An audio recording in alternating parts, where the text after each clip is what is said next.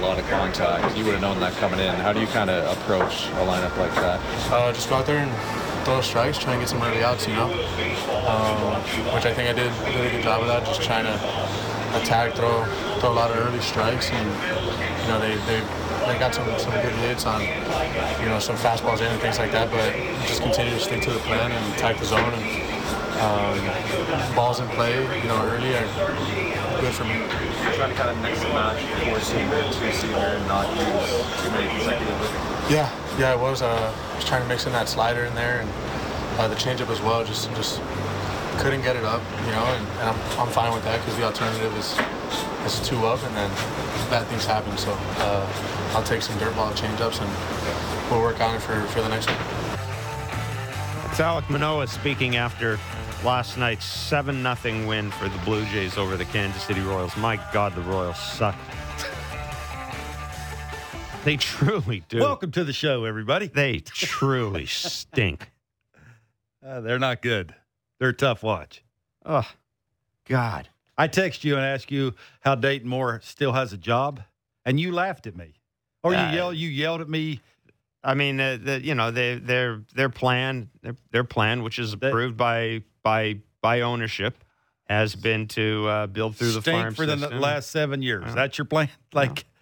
Yeah, it's amazing what happens when you go to a World Series. It does tend to give you a certain amount of that's a long leeway. leash. Well, that's a long one. Yeah, it is. That's a long leash. It is, but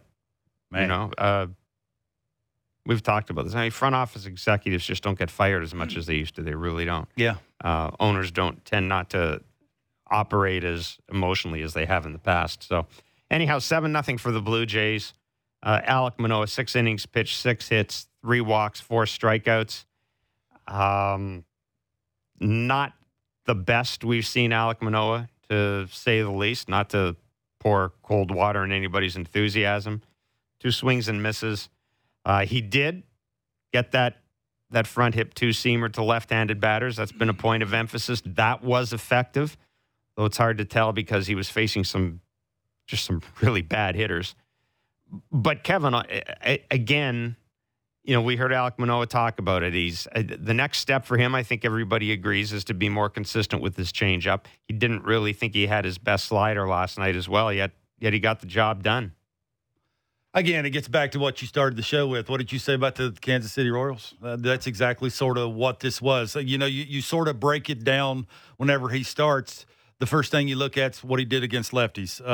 They were 4 for 12 off him. That's not great. Those lefties that he faced last night aren't great hitters. Like, it's, to listen to him talk there, you can tell he was trying to give a heartfelt answer, but not tell you everything. Right. And that's sort of what the good ones do. Like, he knew that he didn't have his best stuff, because you figure you watch that game, you can see second inning, Santana had some atrocious base running. You watch big league games, Jeff. The base running is not good.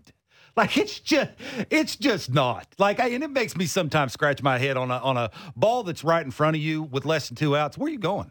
Like it's like Alejandro Kirk, the line drive to shortstop. Where are you going? Take a homer, score you from second. Where are you going?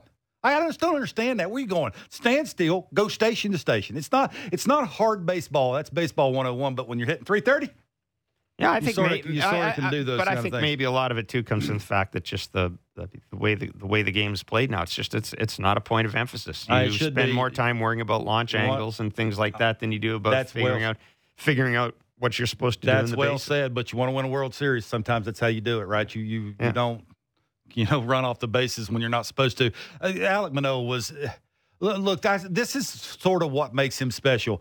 For me, when I was watching, he didn't have his good stuff. Like, fastball command wasn't there. He threw some balls down the middle with the bases loaded. He got away with a 4-seamer that was right down the middle. The slider really wasn't there. Out of the hand, it was non-competitive a bunch of times. The 2-seamer, that's a nice pitch for him. Like, that will get lefties off of diving away. That'll get them off the slider, the backdoor slider. I know he threw one. I think he got a strike 3 looking. That was more the 12-6 version. That's moving the finger around, the thumb around, putting more pressure on it to get it to move 12-6 instead of that, what is that, 1-7, 2-8, sort of, depending on where his arm slots at and how much he really gets the finish out there. So he can do a bunch of things with his slider. He didn't have it yesterday. You mentioned the 2 swing and misses. Look, if he wanted to have swing and misses, he would have needed it because yesterday you look, Bo made that double play, the nice jump that he had. I told you about the Santana base running in the second inning. Vladdy turned a nice double play in the third inning. That's a very hard throw. When you're a first baseman, especially if you're a right-handed thrower, you turn your back to your target. That's a very hard throw. He made it look easy by the where he threw it from, right? He was just trying to flip it over there. And then Bo making that throw after he received it on the run and trying to get it away from the runner diving back into first. That's elite stuff like that. I know that gets overlooked, and it's just like every big leaguer should be able to do that. No. That's elite stuff. So that was a pretty cool double play. And then in the fifth inning, it got out of first and second, one out. Traffic was all the time, is my point here, against a really bad team. And these are just little things. Again, this gets back to how good he is. Like, he can have outings that look like this, and then obviously he had the bases loaded in the sixth inning where he got away with the heater right down the middle, which against good teams. To Isbell. Yeah. Not a very good hitter. I mean, he's left-handed, but he's not a very good hitter. So it gets back to, you can do this and you can get away with mistakes against teams like Kansas City, and he knows it's like he's a really good pitcher, and this is what he does, right? Even though he doesn't have his good stuff, he doesn't have one of his better pitches, he can still go out there and compete and give your team a chance to win, and that's exactly what it did. And it's what makes him special is the way he's been able to make adjustments in game, right? If I'm not getting the finish, and you can see him on the mound, he walks around the mound. When he's rubbing up the ball, he's just not doing that to try to intimidate people or waste time. He's doing it because he's thinking about something. Okay, why didn't it break the way I wanted it to break? Can I throw that again?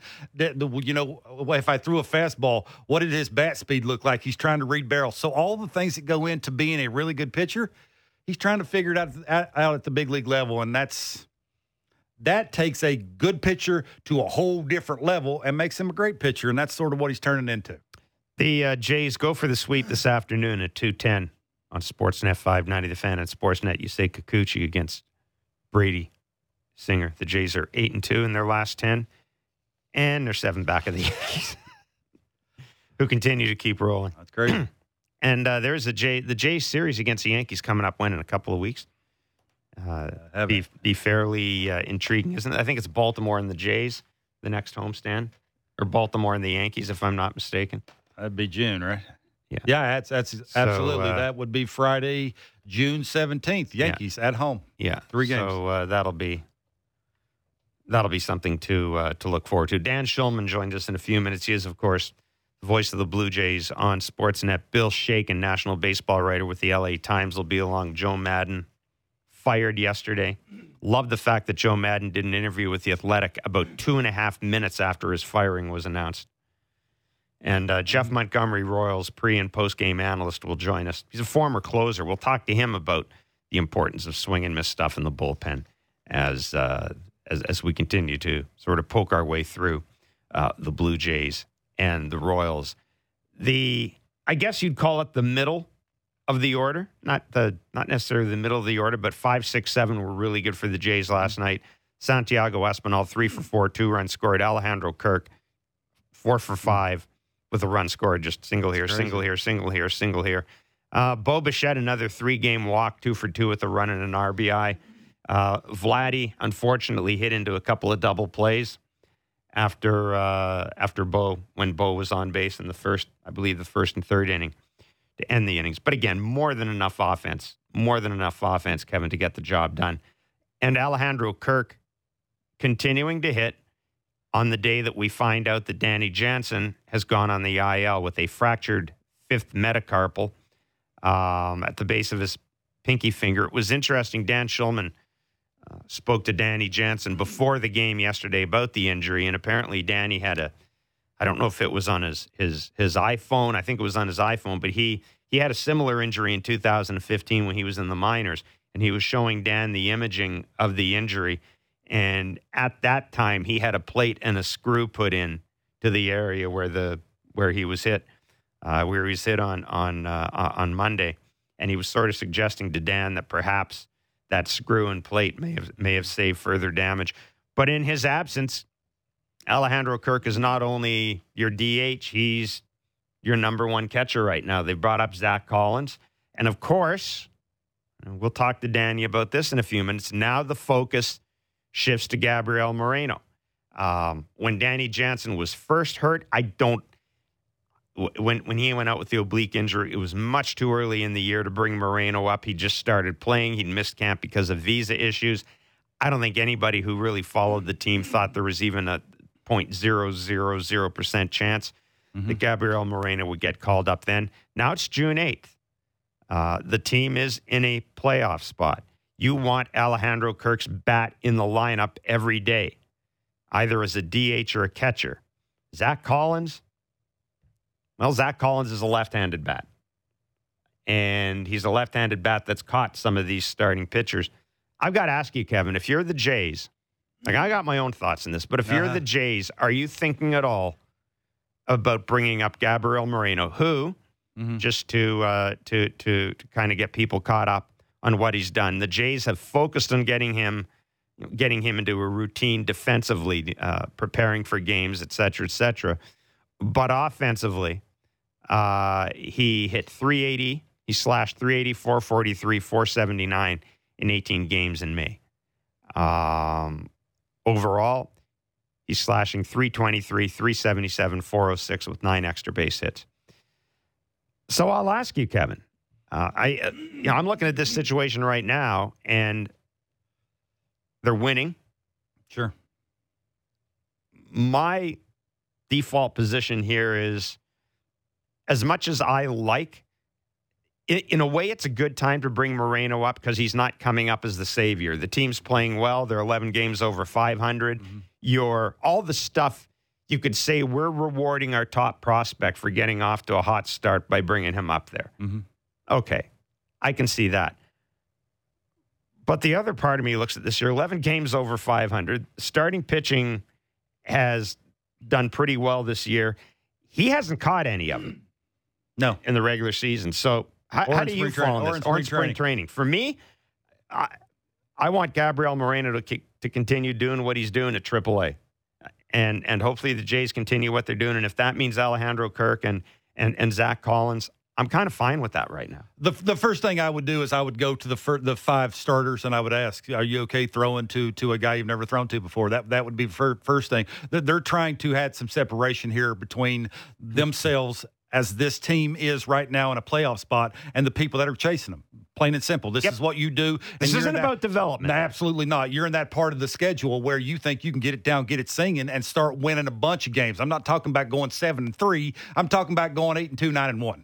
That's what you do to add separation. Games against Detroit and Baltimore. This is what they're trying to do a little bit of is trying to add separation here. And look, I'm not going to act like I can come on here and tell you that, he's doing this mechanically. I do know the going to a knee is an issue. He's trying to figure out how to do that. That's a big deal here. Moreno, you're talking about. Absolutely. Trying to figure out to steal the low strike. Can he do that at the big league level? And you got to ask yourself playing time. How much would you want him to play when you call him up? 3 days a week? Behind the plate, not DHing. He's not a DH. Got 1 homer in AAA. I don't know exactly what, even if he would know how to DH, right? He's got 30 starts behind the plate. He's got 31 games played behind the plate. He's got 4 DH games this year. He's not a DH. Not going to come here to DH, I wouldn't think. You got that role sorted for Kirk and then everybody else who needs a day off, and it's not a 22-year-old. So you got to figure, would you have enough playing time for a 22-year-old to come here behind the plate and catch 4 out of the 5 starters, 3 out of the 5 starters? And would those 3 out of the 5 or 4 out of the 5 feel comfortable enough for him to be calling the game, or does this put a ton of pressure on John Schneider to always be able to tell him what finger to put down or what button push? And that's another thing. Pitch calm is a big deal when it comes to flow of the game and how you use it and how quickly you give it to that certain guy, to the guy standing on the mound. Now, I'm not saying this is rocket science, and this is unheard of, and a guy that's 22 can't come up and learn these kind of things, but you are trying to add some separation here. So for me, unless you have to call him up, I'm not calling him up until September. No, that's just me. I'm with you. You have to tell me that calling him up makes the team better. And he got to play. And he's got to play. Absolutely, not DHing. And I know there are people out there saying, okay, Jeff, why not go with 3 catchers? Why not go with 3 catchers? Keep Zach Collins, get rid of Bradley Zimmer. Well, the problem is that Bradley Zimmer is your best defensive option in center field other than George Springer. And we've already said George Springer is not playing 140 games for you in center field, folks. He's not. He's just not. Maybe you get 80 out of George Springer in center field. And I will say the people that we've had on says that he needs more time. Than 80. Whatever comes with the definition of more time behind the plate. He's got 248 and a third innings behind the plate in AAA. What's that number have to be? That I'm sure they're going off of that number. It's just body of work. Is 248 enough? Yeah, everything we hear about him is 270 enough. Is 320 enough? That's the point here. Is there a number that they're shooting for before they actually think about calling him up? For me, there has to be a number. Like you want to give the guy experience. You want to give the guy experience so that when he gets here, he's already been through those things. He understands how to do it and get past it. And I wouldn't call him up. It's just me. Dan Shulman is the voice of the Blue Jays on Sportsnet. He will have the call of this afternoon's series finale. What would Dan Shulman do? We'll find out. It's Blair and Barker on Sportsnet 590, The Fan 360, and wherever you get your favorite podcast. The smartest takes on the biggest stories in sports. The Fan Drive Time with Ben Ennis and Stephen Brunt. Be sure to subscribe and download the show on Apple, Spotify, or wherever you get your podcasts.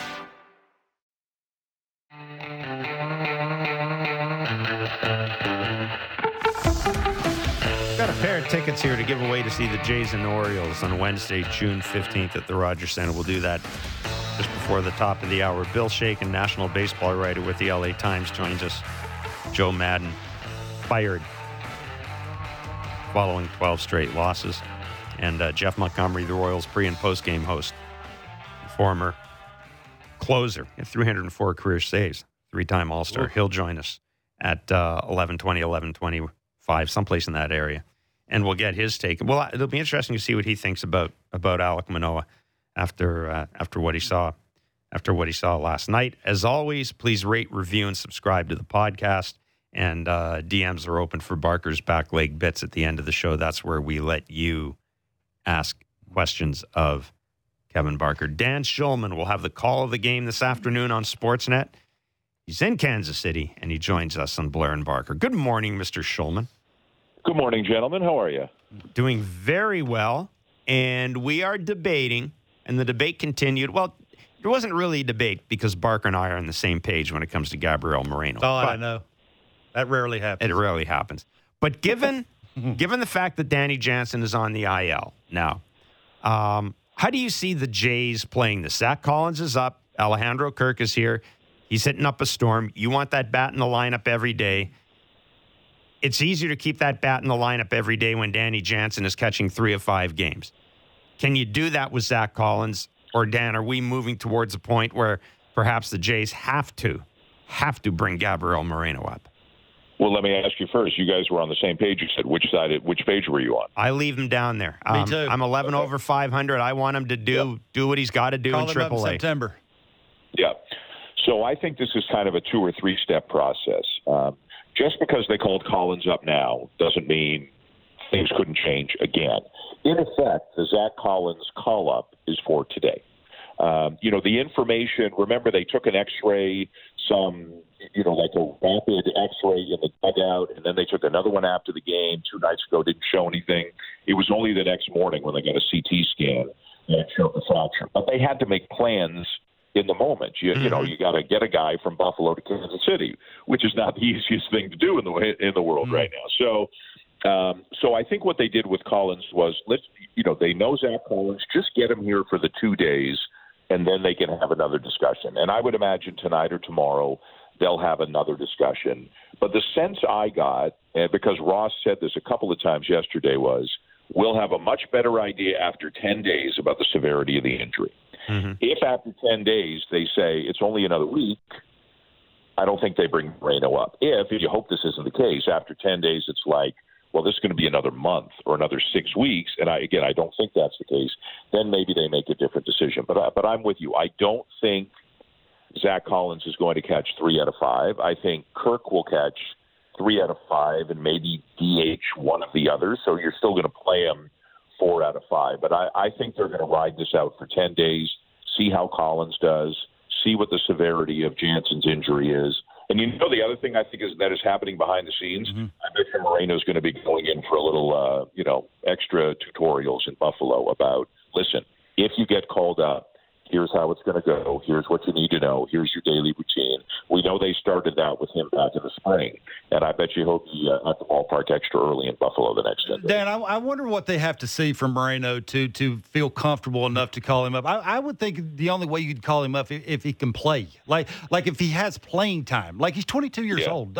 He's not. They're not going to call him up here to DH. They're not going to call him up here to sit on the bench for 3 or 4 days and then come off the bench and try and get Yusei Kikuchi through a game. Like you're not going to be able to do that. So until they can actually have that happen, I just don't understand how this is even a conversation. Am I off here? Or just No, I agree with you. I think, and again, the decision they made yesterday is not binding for the next 4 months, right? You can always change. Sure. So, yeah.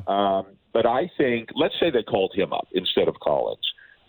He probably catches 2 out of 5, maybe even more, a 50-50 split or something like that. But I agree with you. I don't think he's DHing on the days he's not catching, whereas we know Kirk will, or has and will. You're right. They're not going to call him up to catch 1 out of every 5 or twice a week. That's detrimental to his development. The other side of the coin, though, is this is an all-in kind of season for this team. And if 10 days from now, the front office says, this guy can help us more than that guy, that, in my mind, has some weight to it. And I don't know if that's the case. I do know the Blue Jays feel Zach Collins is better defensively than they thought he was before they made the trade. We've also seen Zach Collins very hot, and we've seen Zach Collins very cold. So some of this may depend on how Zach Collins swings the bat over the next 10 days. If it's the guy who was on a tear for a while, that buys them some extra time. But I'm sure there will be a lot of conversations going on in Detroit on the off day tomorrow, on the plane on the way to Detroit, whatever. Ross Atkins is on the trip, and I'm sure a lot of people are talking about this. But, they can pivot, and they can make a change at any point if they want to. I gotta say this. Every time I listen to you talk, whenever Alejandro Kirk's up and he gets a hit, and you're like, it's like Groundhog Day every time we see him walk. Ho-hum. I said ho-hum last time. We see him walk to the plate, he gets a hit. But I got to be honest with you, this surprises me a little. I knew he had bat-to-ball skills, and every time you talk to a coach, they're like, man, wait till you see this guy. He can hit every ball basically where he wants to hit it, line to line. But does this guy surprise you? What he's doing at the plate, where he's at in the lineup, how they move him around, what they ask him to do, he's DHing. Does this surprise you at all? Sure. I mean, he's 23 and he never played AA or AAA, right? I mean, he skipped 2 levels. He came up from the alt site as a 21-year-old and held his own, right? And he's come a long way defensively. I think we would all agree on that. I keep asking people about him because, as you guys know, Alejandro is not, he's a super nice guy, but it's not like he wakes up in the morning and says, hey, I'd like to talk to the media when I get to the ballpark, right? He's kind of doing his own thing. It is surprising. I mean, he's 23. He skipped a couple of levels of the minors. Last night was the first time, Kevin, where you could say, hey, he got a little lucky. Like, he didn't hit all of those balls hard last night, but generally he's been squaring the balls up like crazy. And I think part of it is he's just a low heartbeat, kind of confident, cool cat kind of guy. He really is. Like, you guys have seen him walk around. He's just being Alejandro Kirk, right? And there's something about the way he's wired that I think has allowed him to succeed. But obviously the talent is there too. When your swing and miss rate is 9% or your strikeout rate is, he's among the best in baseball in contact rate and strikeout rate.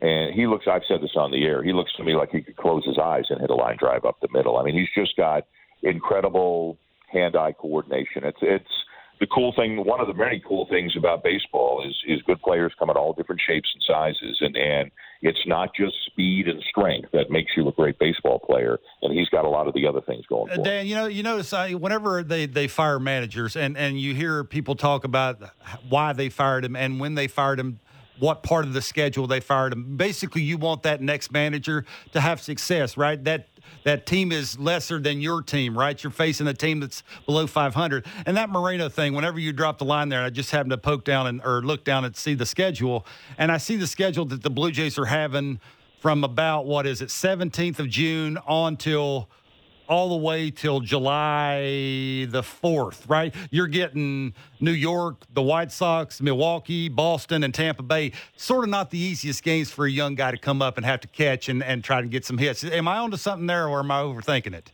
Yeah, no, you might be. It's hard for me to know if it's overthinking or you're onto something. Again, I just think that in the moment they made the, let's make the simple decision now for 2 days, and then we can have another meeting about it. Or let's see how Jansen feels in 10 days, and then we can have another meeting about it. So, because you knew Kirk was going to catch last night. So, again, all they've committed to is Zach Collins is catching today. And I don't mean to knock Zach Collins. I'm not saying he's going to be back on a plane to Buffalo after this game tonight. But I think they just made the simple, the decision of least resistance right now. And we all know, too. So here's what, the three of us and fans, we go on MILB.com or Baseball. He's hitting 330. He's thrown out 15 of 28. But there's more to development than just those numbers. Like, if we think back to 2019, and maybe Ross, if he could do it again, would choose his words a little bit differently, but Ross said Vladimir Guerrero's not yet a major league player, or something to that effect. Mm-hmm. Remember, before Vladdy came up. And he came up, and we saw a lot of things that we didn't know. The ground ball rate, the defense, he was heavier, right? Like, there were a lot of things that we don't know about the minor leagues. And I think sometimes a lot of people shortchange those on the not saying you or me or us or whatever, but just in general, shortchange the people on the inside who actually are watching these guys every day and filing reports and talking to coaches. And by all accounts, Moreno is terrific on many, many levels. He also, and I know you guys are on this side of it as well, but he's also relatively inexperienced. He's had maybe 50 AAA games, maybe 40 AAA games, I think, in his life. So, in my mind is Zach Collins catches today. Let's see what happens. Let's see what the severity of the Jansen injury is 10 days from now. Because even Danny said to me, I talked to him in the clubhouse, he said we'll know a lot more in 10 days. Exactly the same thing that Ross Atkins said. So I think they're hoping it's relatively short term. But if they find out in 10 days, guys, it's going to be 6 weeks, I think maybe the decision changes. But if they find out in 10 days it's only another week or two, maybe they stick with the plan as it is right now. You mentioned that you had a chance to talk to Danny, and I heard you reference the conversation on the telecast as well. I was going to ask you, how bummed is he? It's kind of a silly question, but look, this is a guy who can't catch a break, no pun intended. Yeah. He was having a terrific year. Things were just going so well for the Jays in terms of catching. His presence here, I've got to think, has helped Alejandro Kirk as well in terms of his hitting. Not to take away from what Alejandro Kirk is doing, but it makes for a nice working relationship. But you also told a story about seeing a imaging from an injury he had in 2015, similar. Could you tell us that? Because I found that fascinating. Yeah, he was sitting in the clubhouse. I was walking through the clubhouse after being on the field. You have to go through the clubhouse to get up to the elevator, up to the press box. And there were only two guys in the clubhouse, Zach Collins and Danny Jansen. So I said, hey, Zach, welcome back. Good to see you. Then Danny was just sitting on the couch. And so I kind of walked over and I just said, I feel for you. Like, you deserve some good luck here. And Ross had mentioned in his media scrum, Ross Atkins had mentioned that Danny had a previous injury in the same area and that actually might have helped him because there's I think he used the word a plate in his hand. Mm-hmm. And so I wanted to confirm that with Danny and sat down with him, and he took out his phone and he showed it to me. And he's got, it is a plate. It looks like two long screws kind of connected, but I think it is a plate. And he said in 2015, he got hit on a swing, not a backswing, like kind of a catcher's interference thing, but the guy hit him so hard that he broke the bone in his hand. And so he's got a plate in there forever, I guess. He's had it in 7 years already. And I said, do you think that helped you? And he said, I think so. And Ross alluded to that as well. He said, I think it's stronger in there. It's more stable in there because of that plate. And that if I hadn't had that plate in my hand, that this injury might have been more serious. So, if you're looking for a little bit of optimism, maybe the bad news he got 7 years ago might have helped him in this occasion. Dan, I can't believe I'm asking this question, but I'm going to anyway. How concerned do you think Kevin Gausman is with not getting as many swing and misses on the split finger? My guess would be not that concerned now, but significantly more concerned if it happens again. I would imagine, and these are not, and so for people out there who know, these are not the questions that, Pete Walker and Kevin Gausman really want to open up about. If I walk up to them and I say, so what'd you find on the video? And they don't really want to talk about that stuff. In my experience anyways, like last year we actually got some good information about Ross Stripling.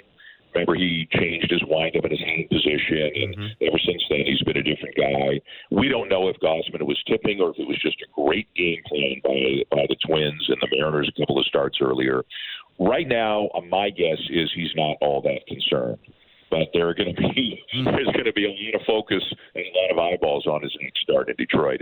As you guys know, if the exact same thing happens again, then I think it is more of a concern. But I would imagine that Pete and Matt Bushman and Kevin Gausman and all of the other guys who are in this area, that they are all looking frame by frame to see what they can find. And it may be subtle. It may be too subtle for us to notice, but I would imagine that they'll kind of hone in on something over the next few days, and then hopefully it's not an issue for him. Dan, I just wonder, he's been very vocal about he likes the elevated fastball. He likes the split finger down, and when he throws it, he don't want to throw it for a strike. If I'm a big league hitter, I don't have to be a good hitter. I can be a Kevin Barker, walk to the plate and go, hey, I'm going to look for the ball up. If the ball's down, I'm taking it. That's sort of me, what I'm seeing. It's real simple, right? The tipping and the pitching thing, that's for younger guys. That's for guys that are trying to do certain things and create things on the mound, and you're trying to maybe create a couple of ticks harder on your velocity. You may do something different, like grip it a little tighter to try and throw it harder. He's been around too long. Just simplify. It's a real simple approach on the mound. I know you see it. It's real simple. I get it, I throw it. I get it, I throw it. So for me, it's not that. It's just that elevated and that low pitch is the split finger. And the question I'm going to have is, can he move the heater around? Can he throw the fastball down? Can he throw it in? Can he throw it away? Can he elevate it? Can he do all quadrants of the strike zone? That'll be the thing I'll be looking for. Yeah, I think that's a great point, and I guess another extension of that is, can he throw the splitter for a strike for a little bit higher? You don't want to throw it up at the belt or the thighs, but can you throw it at the knees instead of the ankles? And we've seen him do that every now and again, but it's not something he does a lot. And to be honest with you, I'm not sure it's something he does intentionally. The fastball down is an interesting one to me because I remember his first 5-6 starts when he was just lights out. He would get a called third strike on a fastball down. And I think that was by design. I think when he would get to 2 strikes, sometimes he would know the hitter's thinking splitter. He would know it. And his fastball is up and out of the zone. But if he threw the fastball in the lower part of the strike zone, sometimes they would just take it. They're not looking for it there. And you're by the time, and even hitters tell me this, when you see something you're not expecting, you can register that, but can you register that in time enough to swing the bat? That's another story. So if he's trying to mess with their heads, he's got to throw the pitch in the strike zone. So I think he can throw the fastball down if he wants to, but obviously a fastball splitter guy, as you well know, Kevin, is generally a north and south kind of guy, right? He's not an east and west kind of guy like some other pitchers are. So it's interesting. It's look at video. Are you altering the game plan a little bit for him? I mean, he's not a kid. He's a smart guy. He's been around a long time. He's had a lot of success. We know how good Pete and Bush are and that sort of thing. But it is going to be very interesting because I'm sure it was stunning for him. He had to go away from his signature pitch. He had to ditch it in the second inning of the start and basically battle his way for as long as he could with just a fastball the other day. Yep. Dan, really good of you to do this. Have a great call this afternoon, my friend. Great stuff. All right. Thanks, guys. Talk to you next week. Be well. That's Stan Shulman, Blue Jays play-by-play voice on Sportsnet. And that is, that next start for Kevin Gausman. Dan's right. A lot of people are going to be going to be looking at it. I found that interesting about throwing the splitter because Kevin Gausman has said that his splitter works best when he doesn't want it in the strike zone. Now you may, at least according to what Dan and you were saying, you may want to at least every now and then sprinkle it in there so that it's not an obvious the take. first day, but Kevin, I don't know how easy that is. The first day, it's not. You would think he starts it because of where the catcher sets up and where the catcher starts his glove. Now, the way you would relay something like that would be if a guy standing on second base and you want to start that thing a little, have the tunneling longer with your split finger to have it stay in the strike zone when a catcher catches it. You don't want it to be in the middle of the plate. You want it to be at the bottom of the strike zone. So you would have to start it differently. That catcher would have to give you a different target. If I'm a guy standing on second base and I see the target different, all of a sudden now I'm relaying it that way. So, boy, you got to be – remember, the velocity on the heater is upwards of almost close to 100 miles an hour. It's not 88. Mm-hmm. It's 97, 98, 99. So what you're saying, got some hair on it. So what you're saying is the smarter option would be to try to use the fastball in different locations as opposed to trying to get too specific with the splitter. Now all of a sudden maybe you're seeing 4 pitches. Maybe you see the changeup more with sink to it. Maybe you're starting to see the slider more. Maybe you're starting to see the fastball, which is a different pitch, and you can add different ways of taking a little off of it. Now it's 92, 93. Maybe he's two-seaming it because he is the guy that went to Manoah and said, use the front hip sinker, the two-seamer. Maybe that's a pitch he uses more, and he doesn't abuse the split finger. The league's made an adjustment. Now we'll see if he's good enough and smart enough to combat that, and maybe he just totally goes away from it and does something different. Now it gives a team a different look to it because now, his next couple of starts will be against good teams. He's got Detroit. Well, no, after that, though. After that, if you look at the schedule, now it's the Yankees and it's the White Sox and it's Milwaukee and it's Boston and Tampa Bay. He's going to get a couple of those teams who are real good teams that are going to make him throw strikes. So this is why it's cat and mouse. It's going to be fun to watch a guy to see if he can mix it around, change speeds, sort of go outside the box of who he is. He's an attack guy. Now can he attack and still get people out and go deeper in games? It'd be interesting to watch. Yeah, and it's not – he doesn't have to completely overhaul himself for the rest of the year either. It can simply be a matter of just doing this for a couple of games to kind of plant some seeds in people's mind and then go back to the way you're doing it. Sure. And then if they react to that, go back to this as well. But, it's again, this is the video age. This is the age we're in with baseball. There are really no secrets. And when people talk about you have to make adjustments in game, I'm almost thinking, Kevin, it's more important to make adjustments in game now as opposed to between starts or something like that because there's enough video on you. Like you've got to sort of make a couple of adjustments per game to try to mess up what people are seeing. I was always told, and every pitching coach that I've ever been around, when in doubt, take your time. And take your time means when I come set as a pitcher, hold it. Because a lot of the times is you do something, you do it in a hurry. Like I get it, I go. I get it, I go. Because you're getting that sign from that pitch calm, and then you want to get it and go. If you just take your time, then it sort of gets that lull to the pitch, and then sometimes you can get away with certain things. He's got good enough stuff. His fastball's good enough. He can locate that good enough. It just can't be all the time up and in the middle of the plate, like the big part of the plate. Now he's got to start living on the corners and maybe he can throw some things down. It's a game of adjustments. He's a smart guy. He'll figure it out. It was an interesting discussion with Dan about Danny Jansen as well, wasn't it? And just the idea that let's wait and see for 10 days and take a look at things then. And if it's a matter of Danny's only going to be out for another week after that, well, then I think you probably just stick with what you have right now. If it's longer term, look, if it's me, if it's longer term, then maybe I'm trying to look at bringing in a veteran guy. But then I'm bringing. This is the thing. I had a couple of people say this on social media. Well, why can't you go and try to add a veteran catcher? Well, you're still bringing a guy in who's going to have to learn the pitching staff. Now, yeah, he's a veteran. He's probably going to have a better idea of how to do it, and the learning curve might be a little faster. But you're still bringing a guy in. I'm almost at the point now, and it's funny when Taylor Heineman, when Taylor Heineman was claimed on waivers, I had somebody in the organization say, I'm not certain that's something we really wanted to see. Like, I don't know, obviously things had to be done for option reasons, et cetera, et cetera.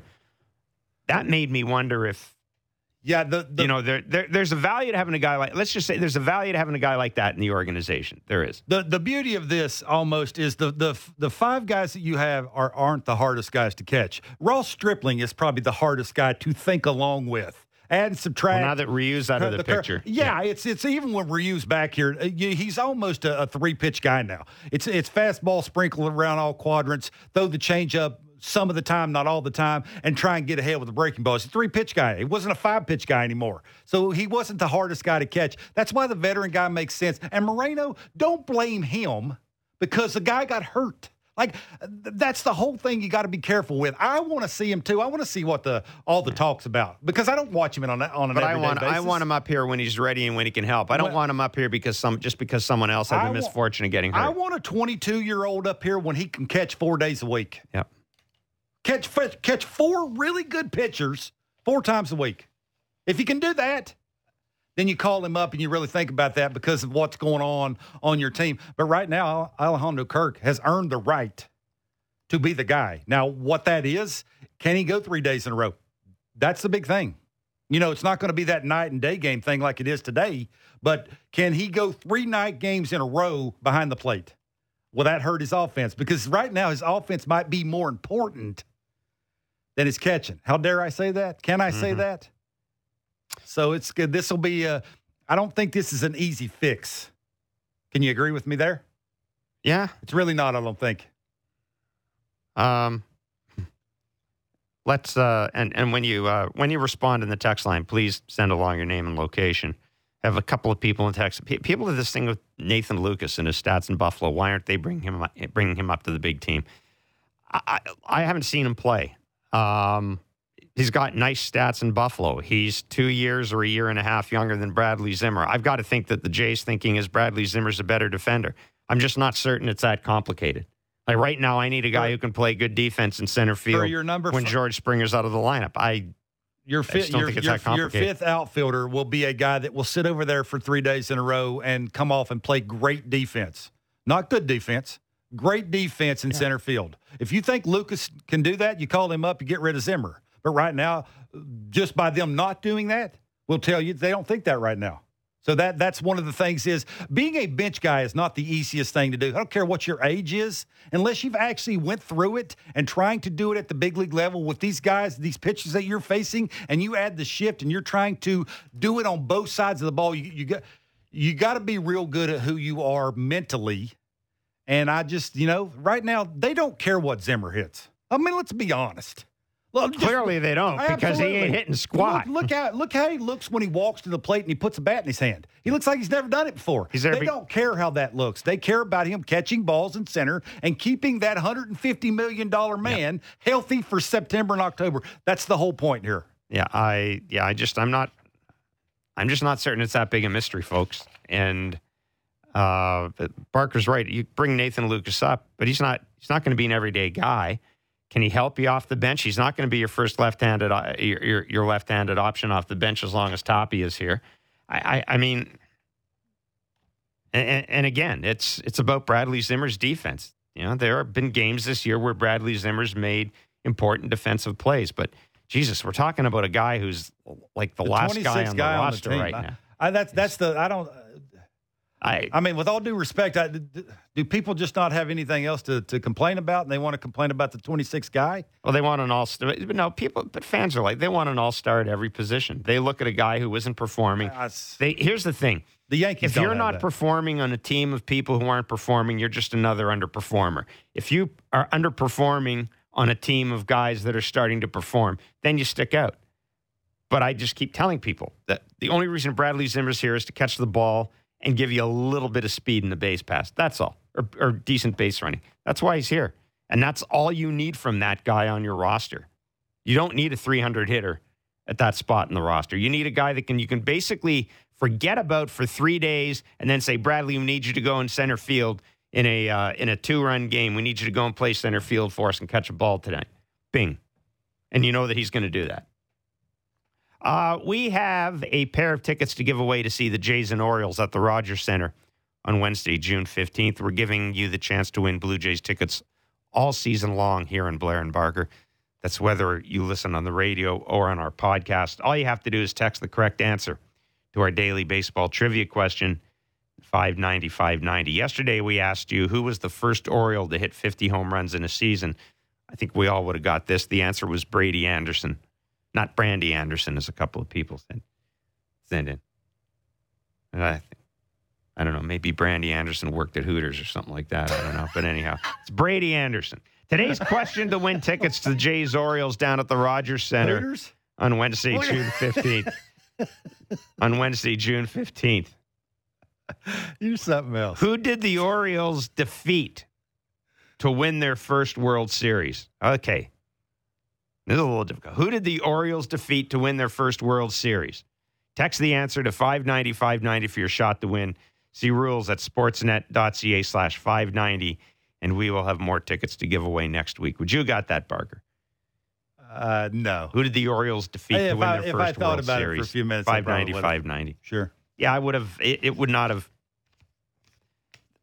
My first answer wouldn't have been that far off, but it wouldn't have been the right answer. But then I would have I worked my way back and come to it. Jeff Montgomery is the Royals pre- and post-game analyst. He will join us. He had 304 saves as a reliever. We'll get his thoughts on Alek Manoah. We'll ask him about the Royals. Although I've got to tell you, after 2 games of seeing the Royals, man, I'm like, you know what this is? Huh.